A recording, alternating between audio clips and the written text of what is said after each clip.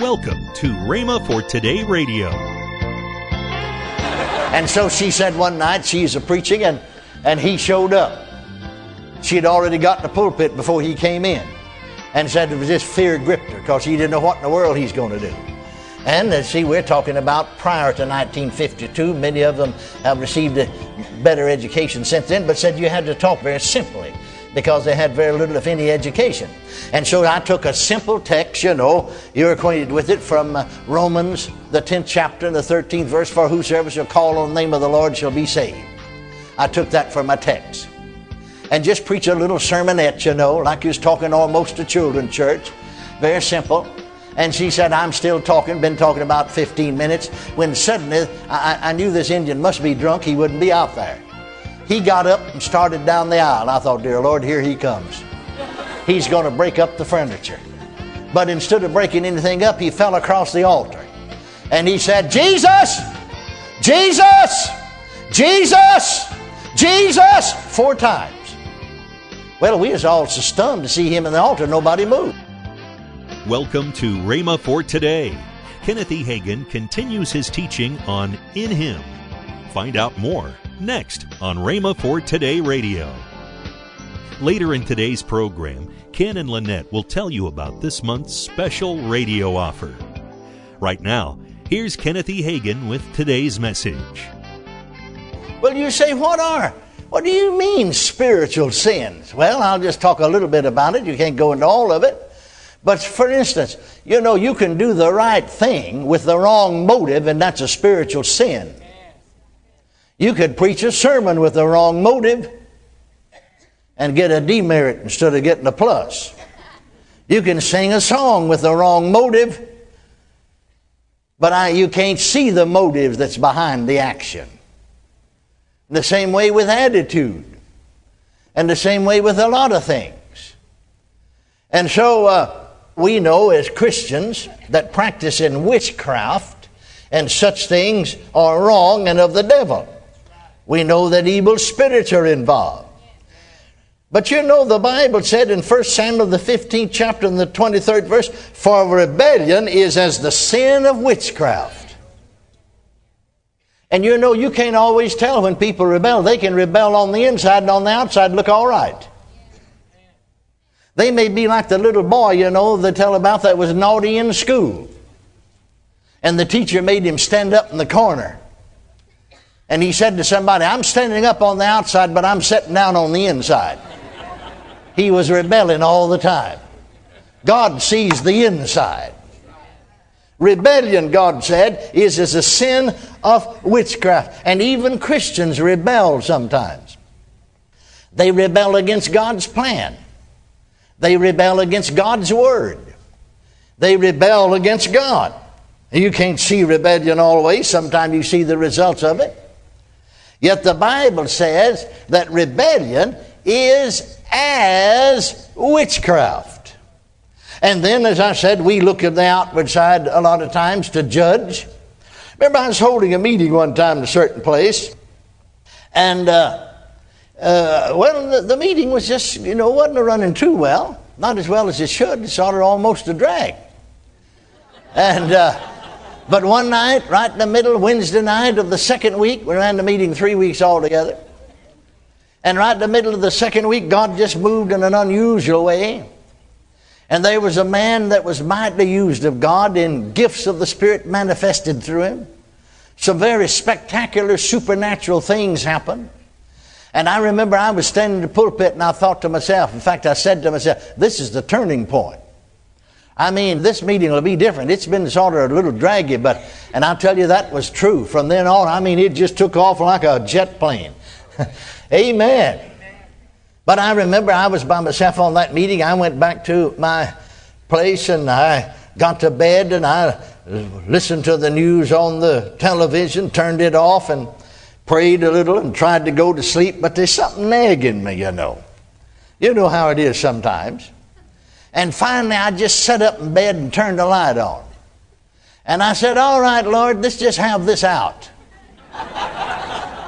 Now I know that man was used of God. I know that's the Holy Ghost that was manifested through him. gifts of the Spirit.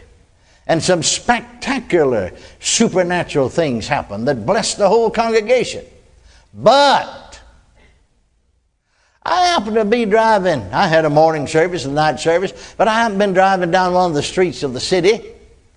Just, I believe the day before, if I'm not mistaken, maybe that day, but anyway, the last day or two. And I saw that fella go into a certain place that's not just exactly right. But see, you can judge wrong. He could have business there. He may went in to collect a bill. Are you following me?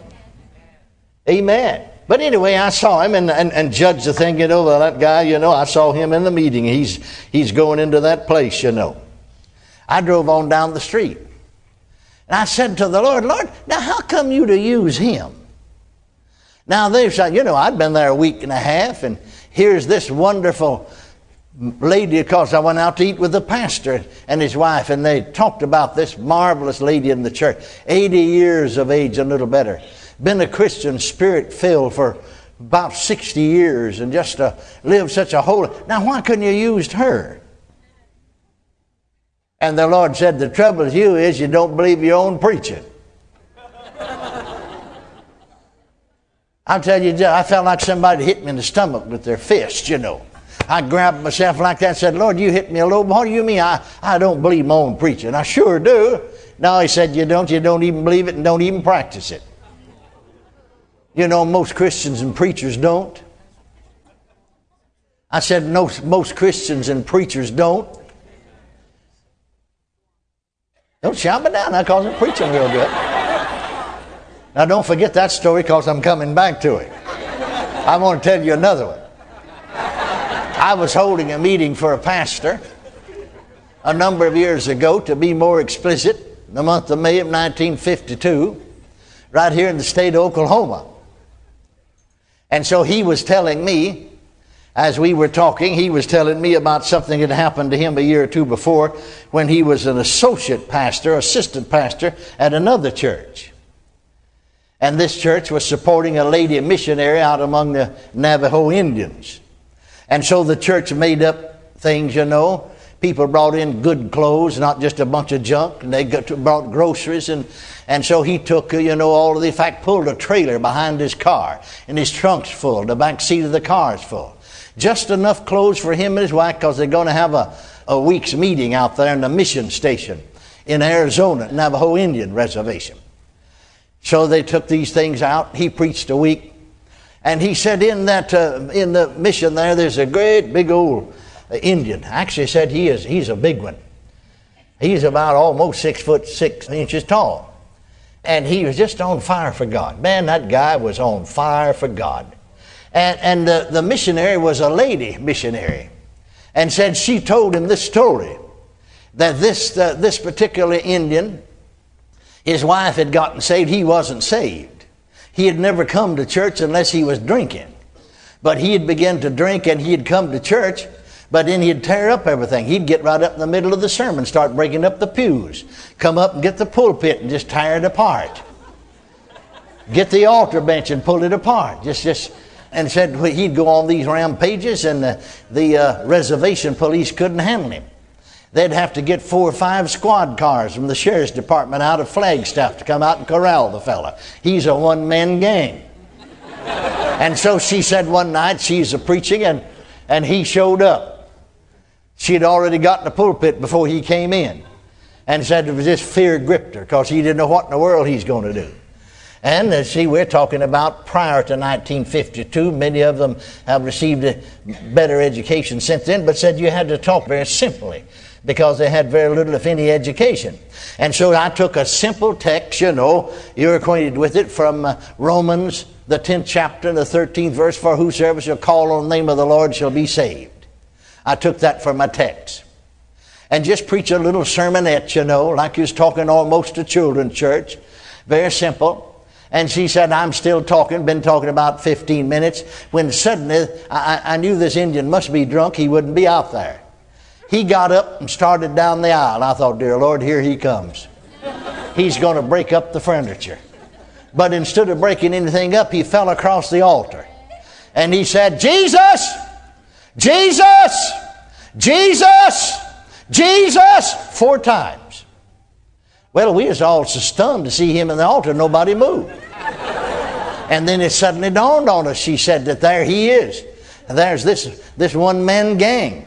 Here's this man that's worse than anybody in the altar. We better get down there and pray with him. So we got down there with him. About the time we got there, he got up. You know, and as we say, speaking naturally, she said, my feathers fell. You know what you mean to that? He's not going to get saved. And so he said, get back down here. Let's pray. He said, there's no use of praying. I'm saved. No, but see, they know how mean he's been. Yeah, but you're going to have to do a lot of praying. Well, all of your praying is not going to atone for your sin. But they know how mean he's been, you see. You better get back down there and pray. He said, there's no need. I'm already saved. Yeah, but you need to pray some more. No, I don't. He said, I'm saved. Thank God Jesus saved me. He said, I don't know. I can't read, but I just heard you preaching. Said, you said, whosoever call on the name of the Lord will be saved. Said, didn't you hear me? I called on him 4 times. Amen. He believed it. Didn't you hear me? He said, I called on him 4 times. You said, whoever call on the name of the Lord will be saved. This missionary said, didn't even believe my own preaching. You know, that's so too many times. And here he was. This pastor said one of the greatest workers there ever, just on fire. He'd won any number of alcoholics to the Lord, because he's an alcoholic himself. He'd won more people to the Lord than all the rest of the church put together. You're listening to Rhema for Today with Ken and Lynette Hagin. Now, let's join Ken and Lynette Hagin. Well, I'm going to tell you what, we got some material here that's going to help you be in position, right? Dad put together this little mini book called In Him, and it has all the scriptures in Him. Actually, you have to realize that it talks about being in Him, in whom, in Christ, through Christ. All of those things are involved. And then here's the little mini book. Here is a 2 CD set, In Him. Yes. And then my book, God's Irresistible Word.